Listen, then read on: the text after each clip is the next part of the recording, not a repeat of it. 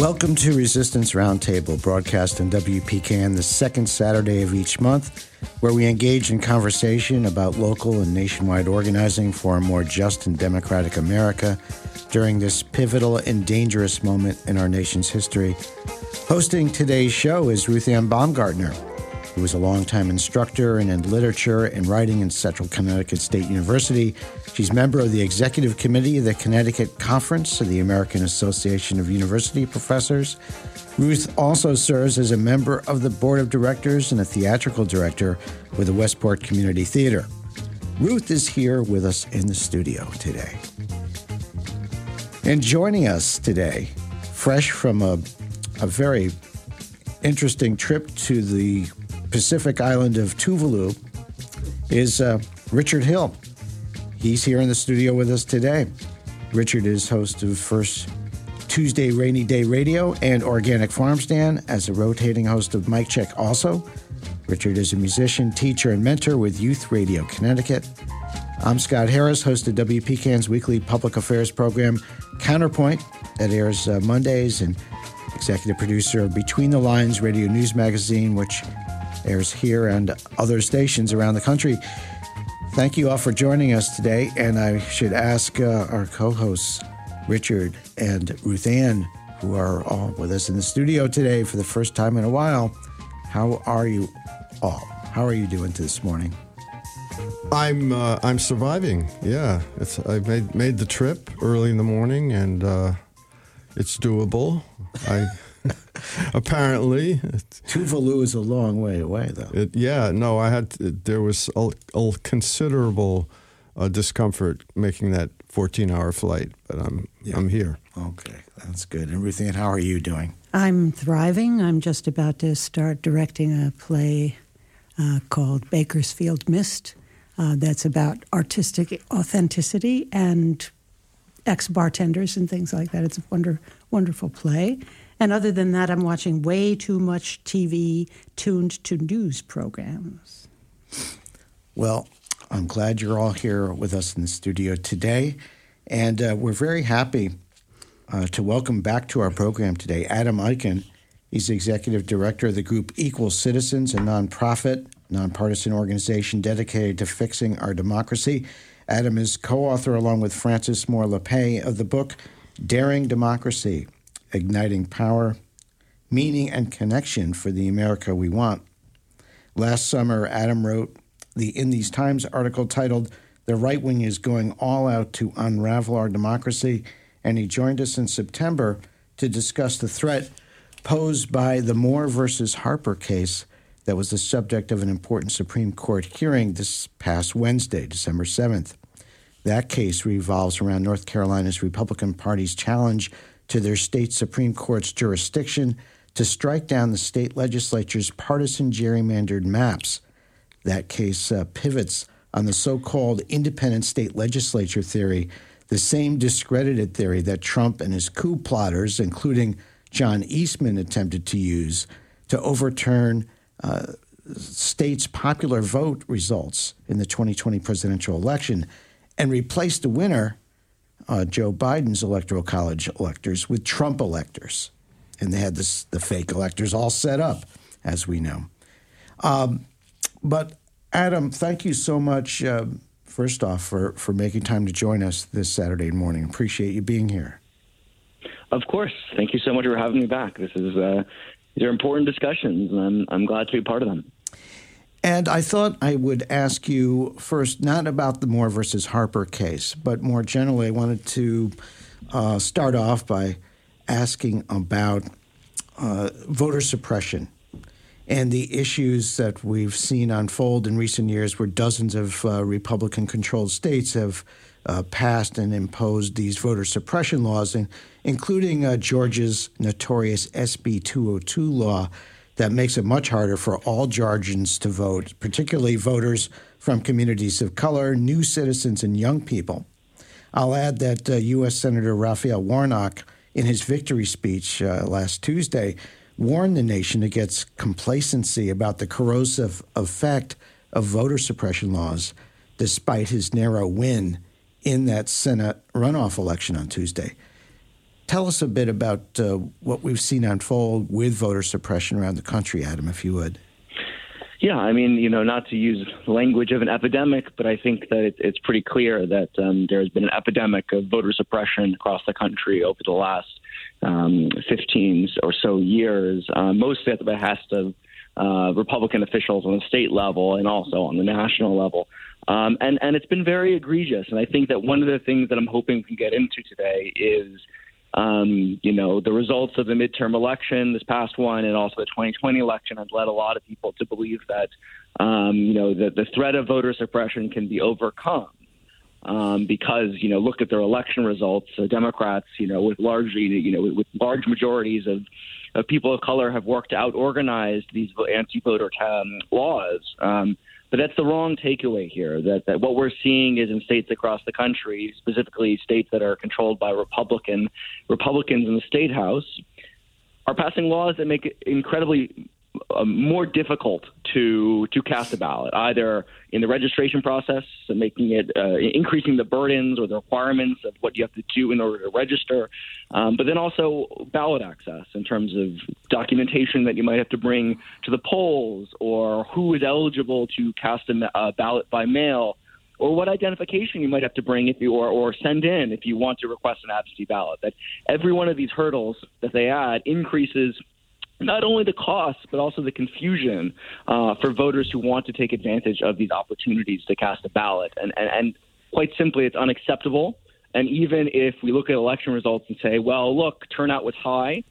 Look, my preferred candidate won, or the Democrat won because, they were able to out-organize suppression, that's the wrong question, because what we're seeing is these policies become even more harsh in some places and even more nuanced in terms of trying to increase the cost of voting, but also the confusion for voters who might just simply say, I don't understand how to request an absentee ballot at this point, or I thought I had, but I guess I didn't, and I'm going to not vote. And this is a game of margins, especially in states like Georgia, where election results are incredibly close. And so we don't need to see a 5% reduction in voter turnout, or a 5% reduction in, from the Republicans' perspective, in the Democratic vote share. We're really talking about a couple thousand votes here, a couple thousand votes here, and that's what these laws are largely designed to do. And again, I give a major shout out to folks across the country who are working to outwit the vote suppressors, because they have been doing tremendous work. And we saw that in Georgia in terms of the community organizations that are putting literal blood, sweat, and tears on the line to work past some very confusing, arcane, and anti-voter measures in place.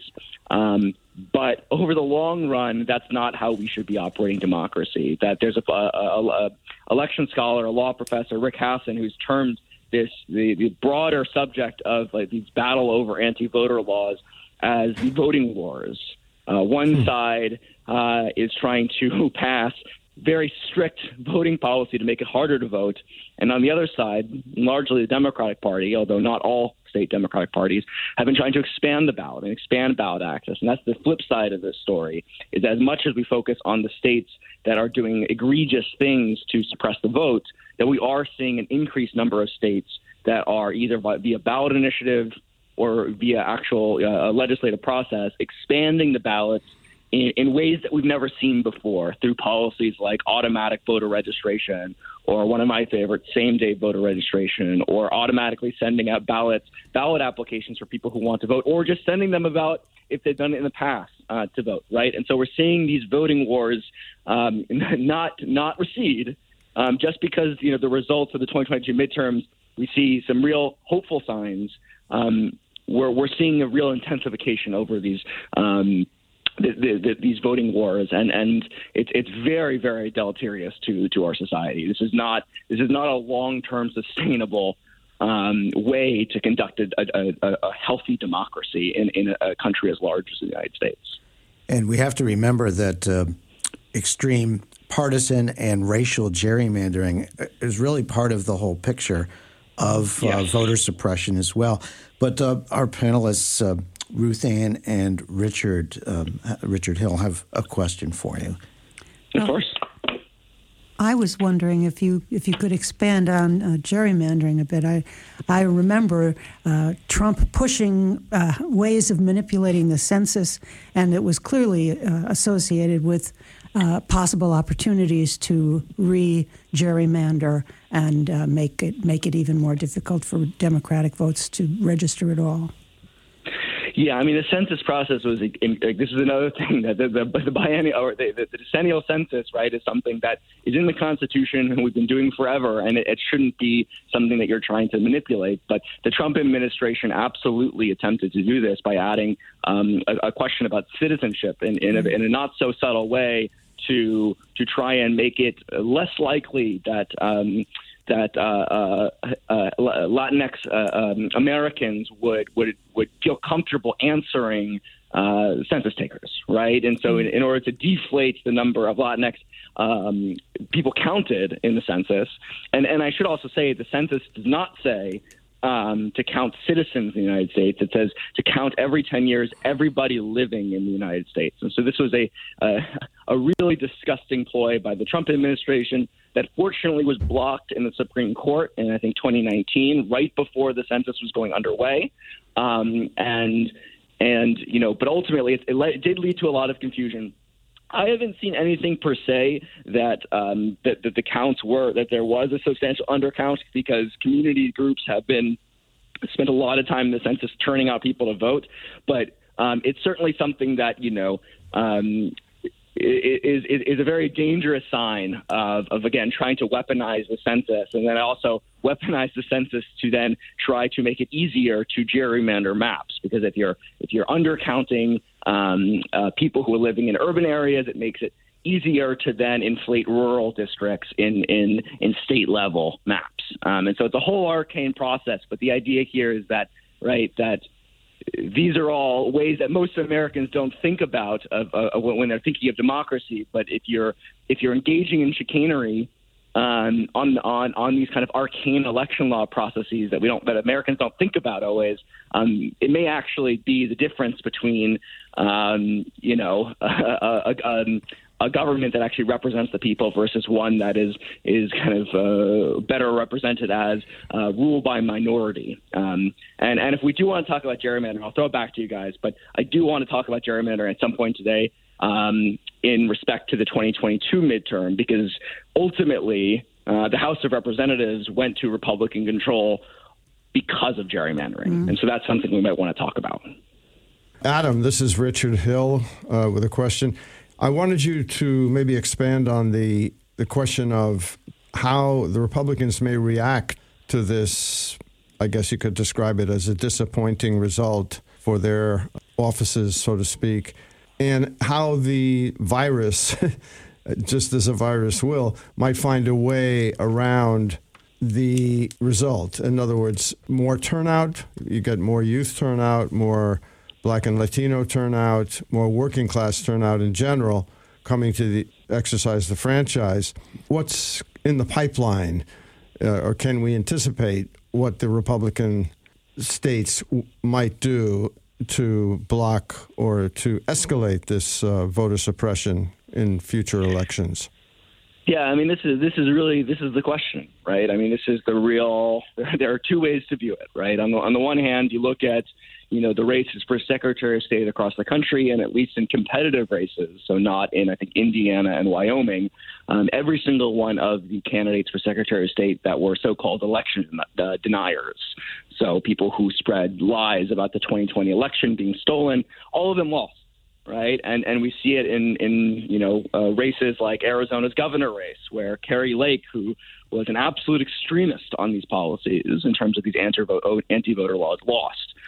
We see it in Wisconsin that Tony Evers, the Democrat, was able to beat the Republican, who was also a hardline extremist. And so in one respect, there's a narrative that the Republican Party might learn from these egregious anti-voter policies and how they're plainly unpalatable to the majority of Americans.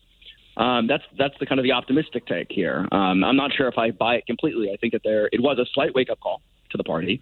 But as you note, that their electoral success of relying on a increasingly small portion of a white American population is not a winning electoral strategy. And so if they continue to want to appeal to the same group of voters, then these anti-voter policies is kind of an intrinsically part of their strategy.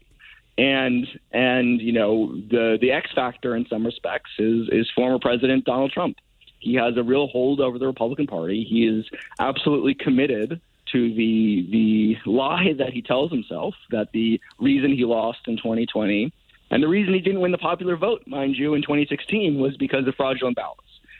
And if he continues to hold a grasp of the party and forces, or at least cues, as like a source cue to other Republican officials who want his endorsement, that they have to adhere to a certain line about broad national elections, about the myth of voter suppression, and about the actions that have to be taken in swing states to curtail the votes of young people, of minority groups, then we're in for a continued protracted fight in these voting wars. And I don't really know what the future holds in that respect. I mean, I would like to think that the fever has broken slightly, but I'm not super convinced, given that, and I'm sure we'll talk about the Moore v. Harper stuff, that that there are still some real extremists running state governments in swing states, like in North Carolina and like in the legislature in Wisconsin, who are absolutely hell-bent on doing whatever they can to create what might better be referred to as subnational enclaves of authoritarianism in those states. Because that's what's happening in North Carolina and Wisconsin, that these legislatures are not democratic. They are unbreakable minority rules that have taken place over the last 10 years, and I don't think they're going to give up that power. And so it's this real tension, both in the Republican Party and between the Republicans and Democrats, over this core contested issue of democracy. And that's why I completely agree that these voting wars are the defining feature of our politics right now, because it decides who has power in society and who's deserving of that power, who's deserving to be represented in a country of 330 million people.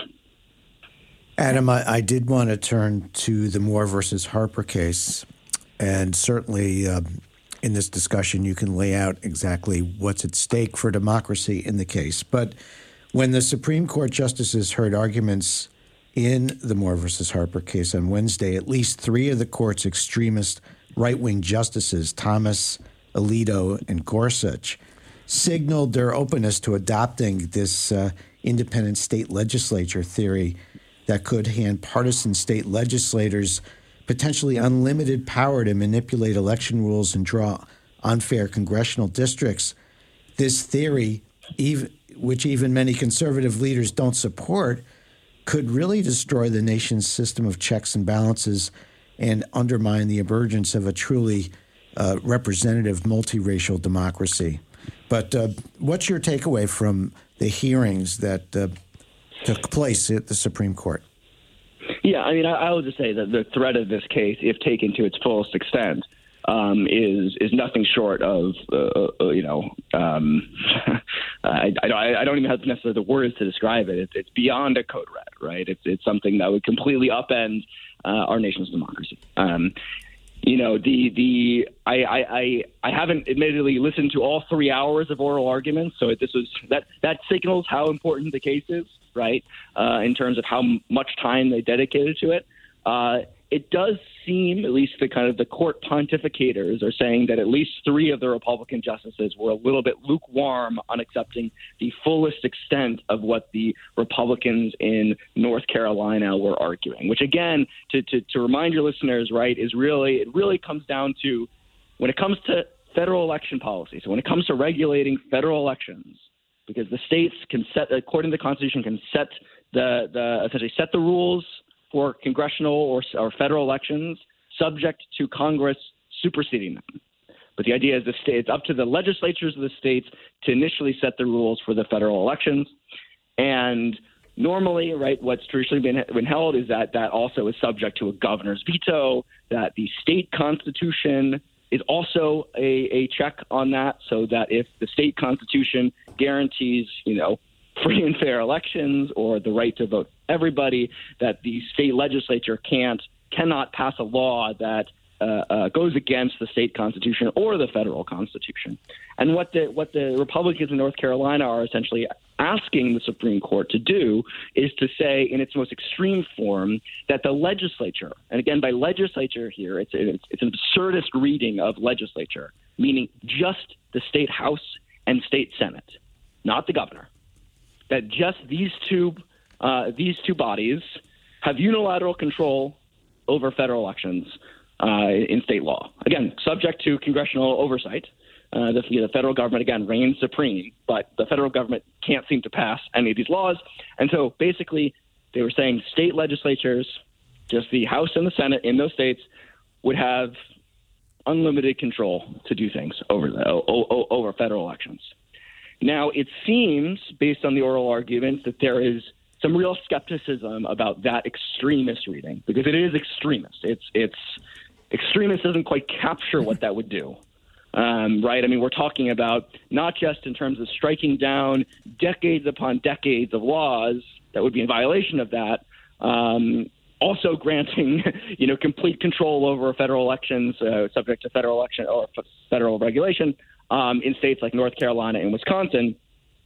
But it would also, just completely upend. It would create a two-tier system of election regulation for states and federal elections. So for state elections and federal elections, it would be chaotic. It would be a bureaucratic chaos, right? And so it seems like three of the Republican members of the Supreme Court and the three Democrats are skeptical of taking the doctrine to its fullest extent.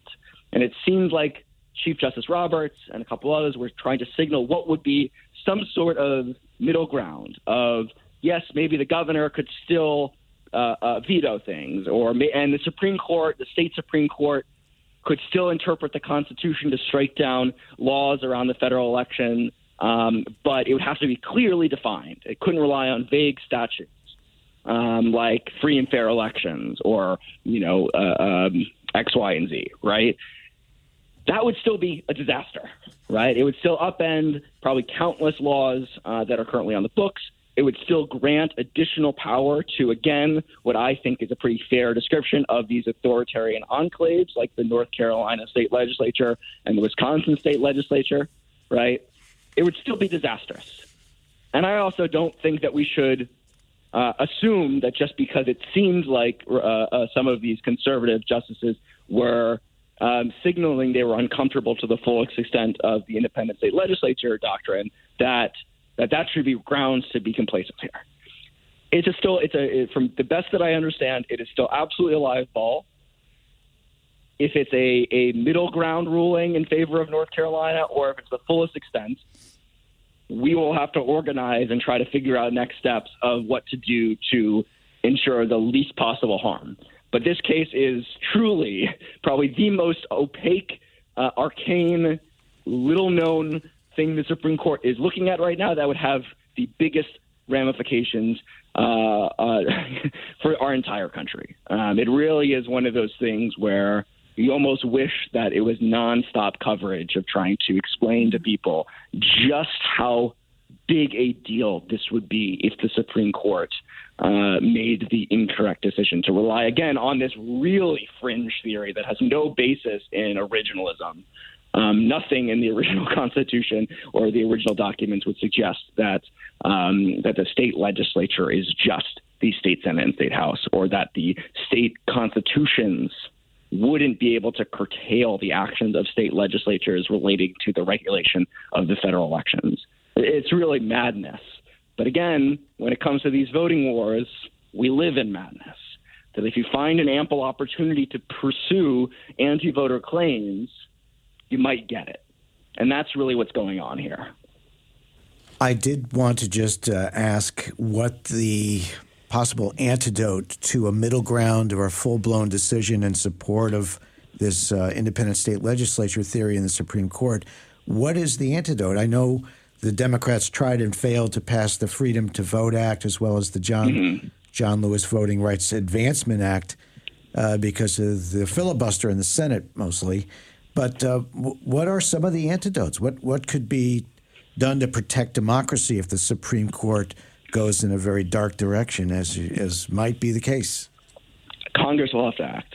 To the best of my understanding, that would be the best solution.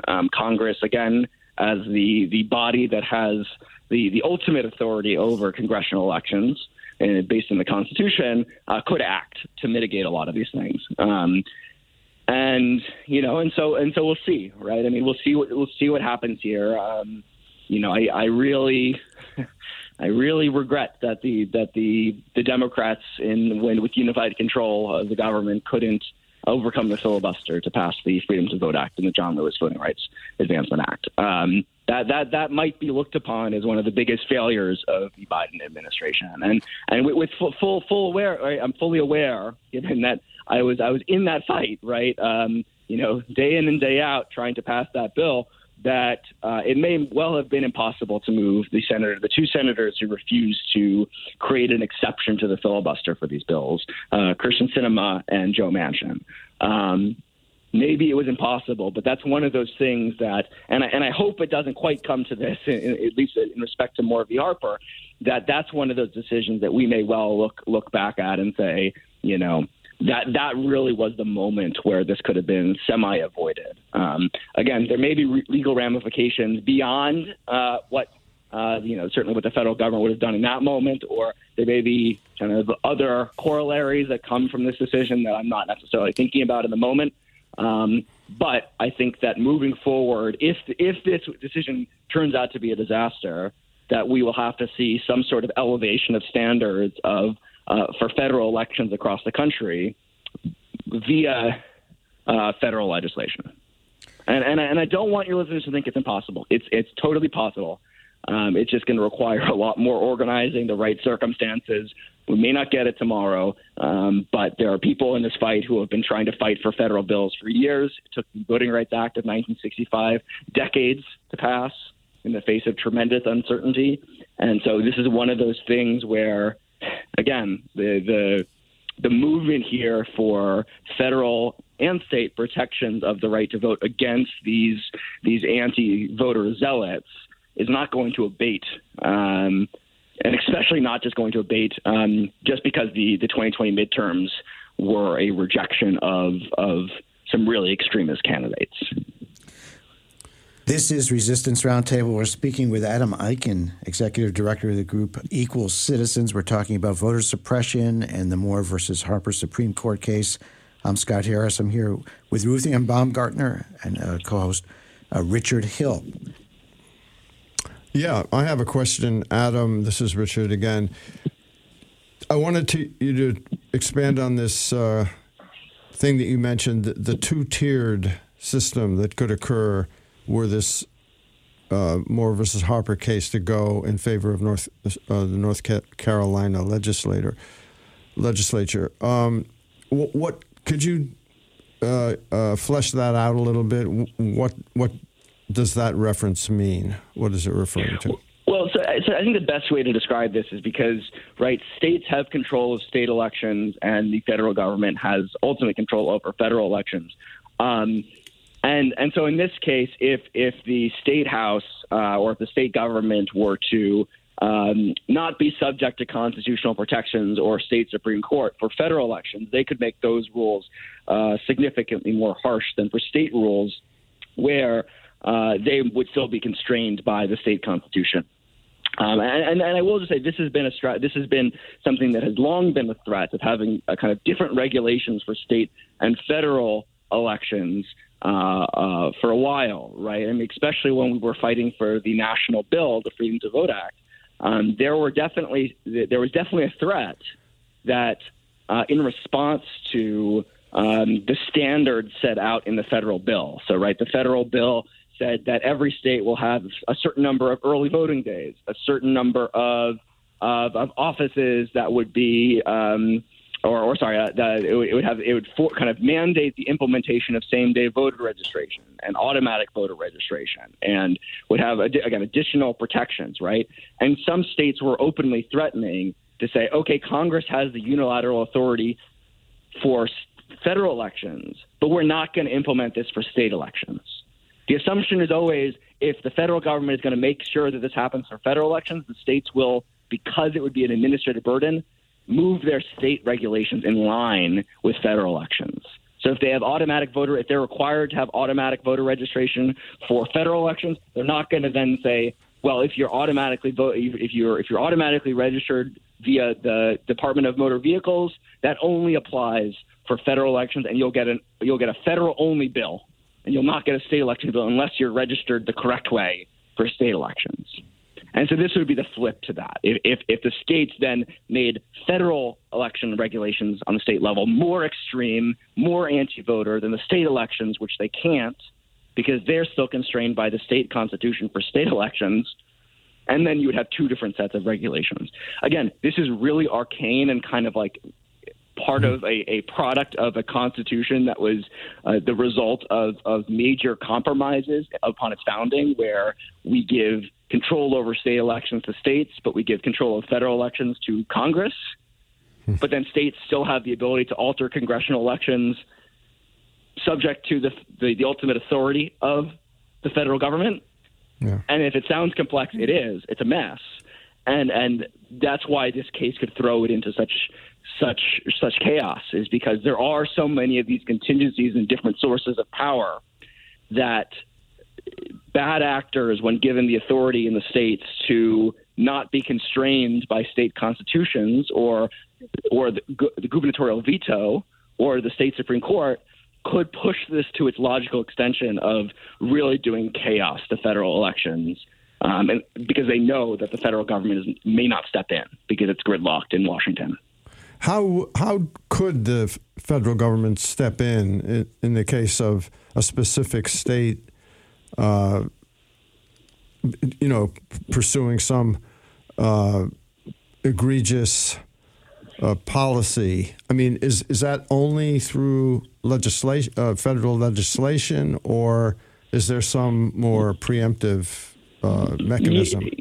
Yeah, I mean, I'll caution my response just to say that I'm not a voting rights attorney, so I wouldn't feel comfortable giving kind of claims about lawsuits. I mean, there are still, theoretically, until the Roberts Courts completely gets rid of it, there's still the Voting Rights Act, and so there's still protections against discrimination under the 14th Amendment.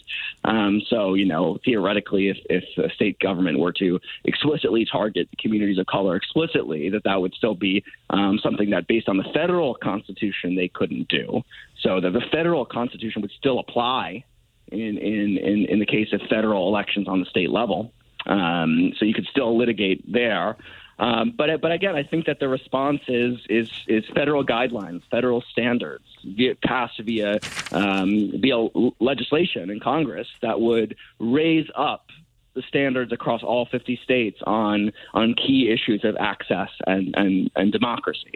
Right? That the solution here really shouldn't be complicated. It should be that Congress can just mandate that for congressional elections or for any sort of federal elections across the country, that there is the 15 minimum days of early voting. Everybody shall have access to register on the day of the election, like they have in states across the country, right? That there is a certain guarantee to have your vote counted, that you have a certain access to mail your ballot, and you have, that the ballot must be received within 3 days of the election to be counted, right? Like these are all standards that we could set, and in not a patchwork fashion, but across the country.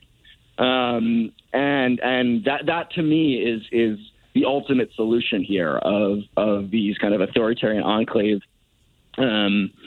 legislatures that are seeking to roll back democracies, that we have to actually just mandate, use the Constitution in the way that it best protects democracy, which is Congress has unilateral control over federal elections. And Congress can at any time step in via statute to say that, no, we are guaranteeing the right to vote, right? There's still no federal protection. There's no federal guarantee to vote, which is a whole nother issue. But the idea is Congress could step in at any point and say, when it comes to federal elections, regardless of what the independent state legislature doctrine may or may not say, that Congress, as the ultimate authority on federal elections, we are setting standards that all states must acquiesce to for federal elections. And we are raising that bar. It's no longer going to be a race to the bottom.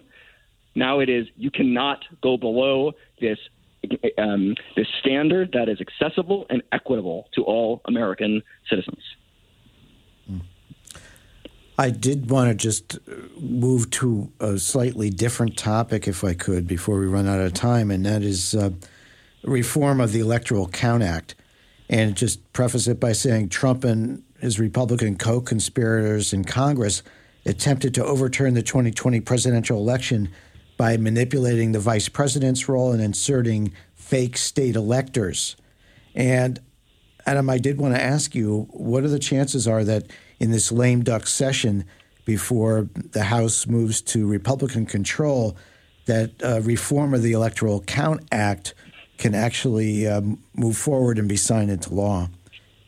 Yeah, I mean that's a really interesting question. I mean this is a bill in Congress that actually does have quite a number of Republican supporters, and so there was some momentum. And unfortunately, as far as I'm concerned, it began during the fight for the Freedom to Vote Act, and was not so subtle attempt to kind of take a little bit of air out of that bill. But put that aside, right? That this is that the Electoral Count Act is incredibly rickety. And it clearly needs, reform. And so it seems like there might be momentum to reform the Electoral Count Act. They've been working on it for, I guess, about, I want to say, at least since the summer, maybe. Oh, no, before that. I'm sorry. It's been a little over a year. That's right. I'm getting my time confused now. And I don't have a good sense if it's going to pass or if it's not. I'm not in the internal channels of that battle.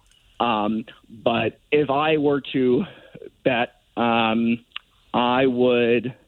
I don't know. Maybe I shouldn't give something. I really could see it either way. I could see this thing being swept under the rug and not being passed, or I could see them trying to do one more thing before Republicans take back control of the House, and it might put a kibosh on reforming the Electoral Count Act. I certainly hope they act and do something to shore it up, because it certainly provided a lot of chaos in 2020. I was wondering, with our reliance on federal law and the federal courts, to what extent we can really trust the federal courts. I keep thinking about a remark that Mitch McConnell made several years ago in an interview where he described the appointment of Republican or right-wing judges to the federal bench as his project. And he said his project was working pretty well, and he expected it to succeed. If he really did, I mean, I don't know to what extent the bench has been genuinely federalized. I know the Supremes don't look too chancy, but to what extent the federal bench has been Republicanized, and if that can succeed as a weapon against enforcing federal rights. Yeah, I mean that's again one of the biggest roadblocks now to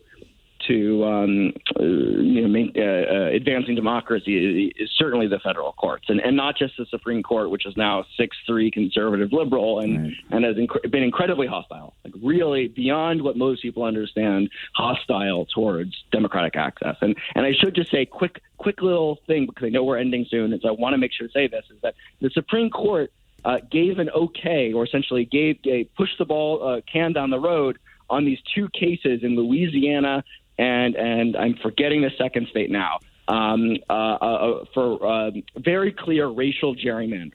In other words, packing or cracking community groups, in this case African Americans, to dilute their political power, which has long been unconstitutional over the last 30 years, but they've been chipping away at these kind of cases around racial gerrymandering, making it harder to prove. And this is one of those things where those were, I think, at least two seats that were part of that would have gone to a Democrat and also went to Republican because, again, they engaged in this process called racial gerrymandering. And so that was one of the reasons why Republicans took back the House, because the Supreme Court didn't immediately put a kibosh to that racism in redistricting.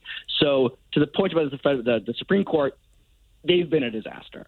But as you rightly note, Mitch McConnell and Trump stacked the federal courts with a bunch of anti-democratic justices. We see this again and again. We see it, even on issues beyond voting policy, but on something like student debt, where you see kind of judges across the country that are increasingly conservative blocking progress from the state level or the federal level. I will say one of the reasons why Raphael Warnock winning re-election as a senator in Georgia on Tuesday is so important is because it will unclog the kind of the split in the Judiciary Committee, which will allow Joe Biden to nominate and then confirm in the Senate pro-democracy justices at a much quicker rate than he did during his first 2 years.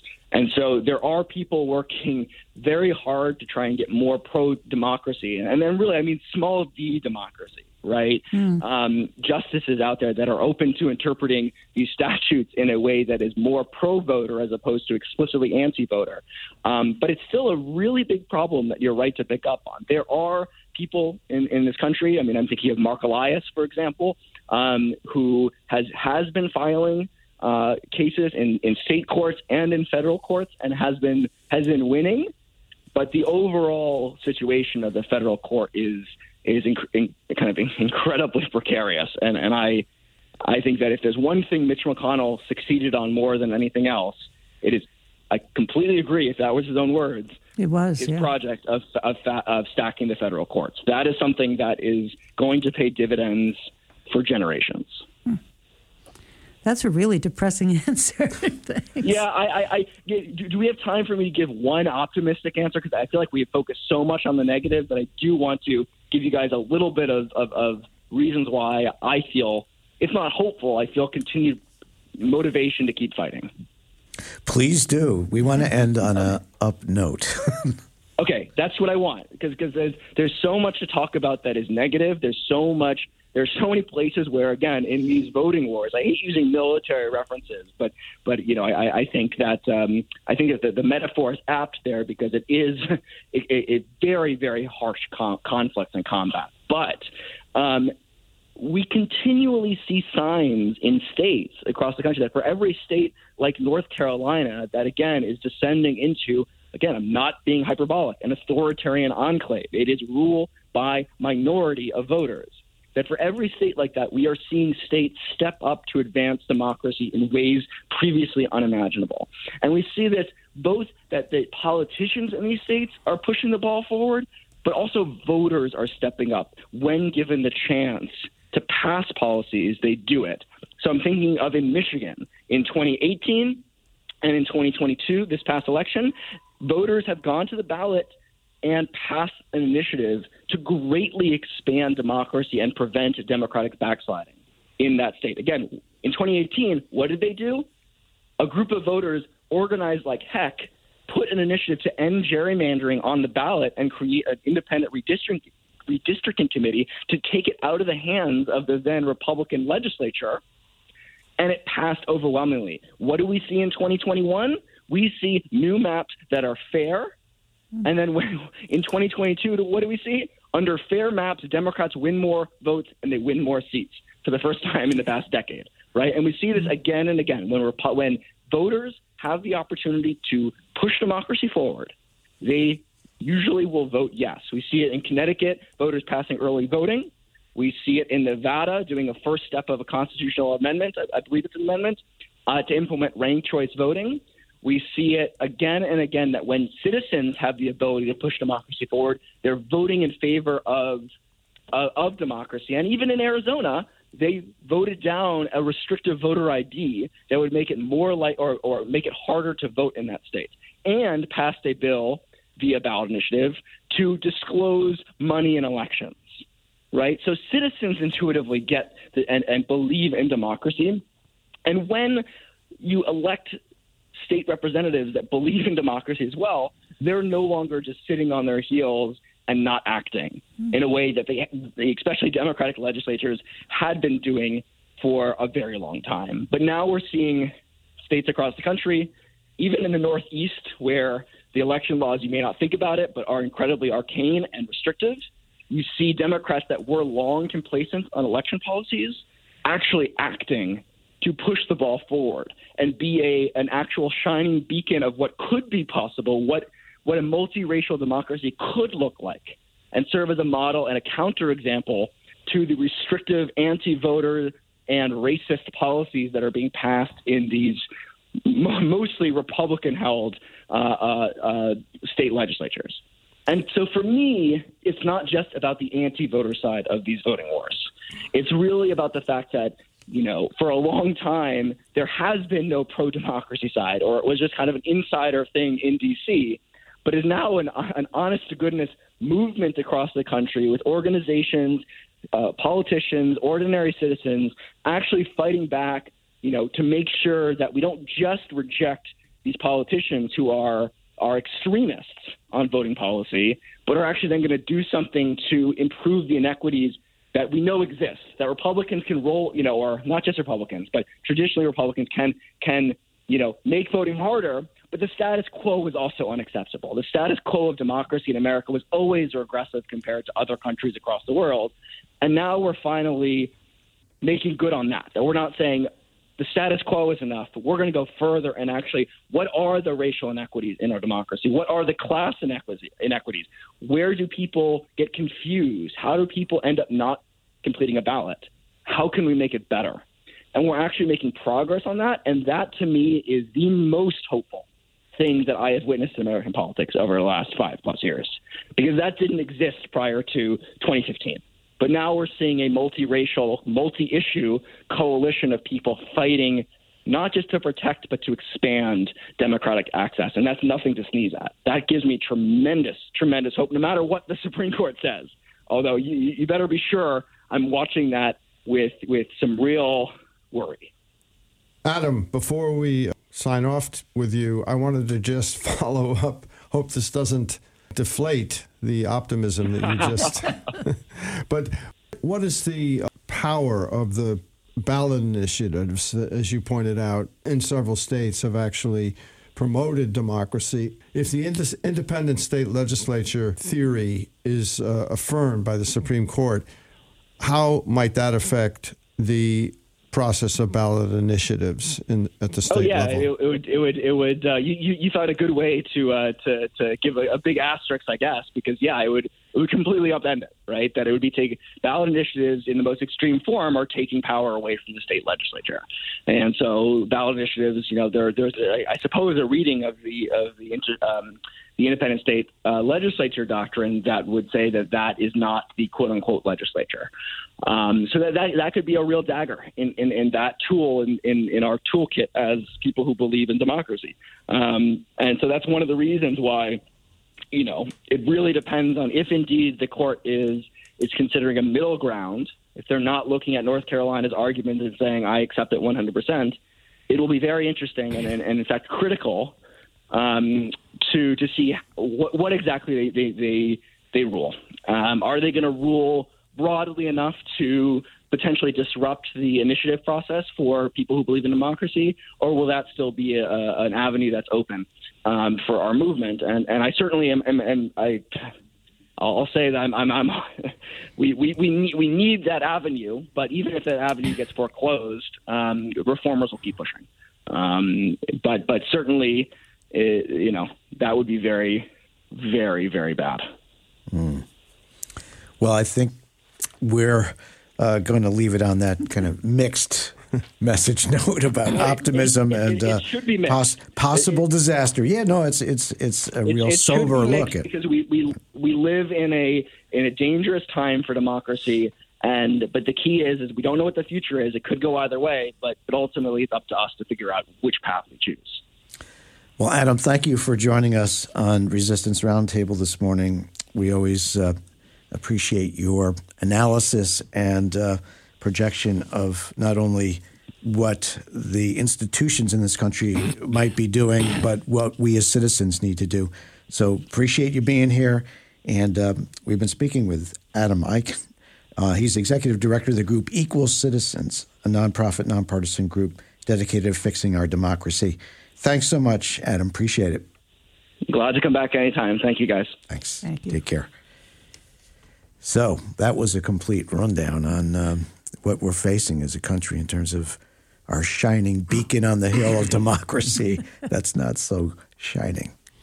Well, he proved what I used to say to people when they'd say, "Phew, we dodged a bullet." And I say, "Yeah, there's always another bullet." So. Yeah, there's more bullets in the chamber. Yeah. Cannonball coming. Yeah, right. Well, we have about 4 minutes left, and I'm not sure if we. I know we had some commentary that we were holding to the end of the program, but Ruth, Richard, I'm not sure who has something to say. I think we have time for one, maybe. Yeah, Let Richard do it. No, I just wanted to raise the questions. We just heard yesterday that Kristen Sinema has abdicated her status as a Democrat and has become an independent, and I'm wondering if anybody has any thoughts on that.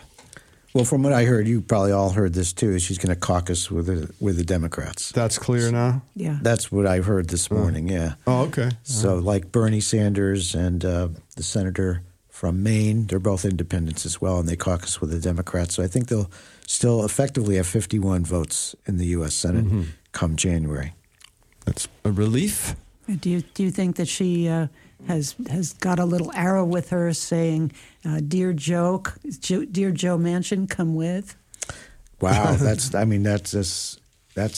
real possibility. That's the first thing that leaped to mind, because they seem to be, if not in lockstep, at least their shoelaces sort of tied together.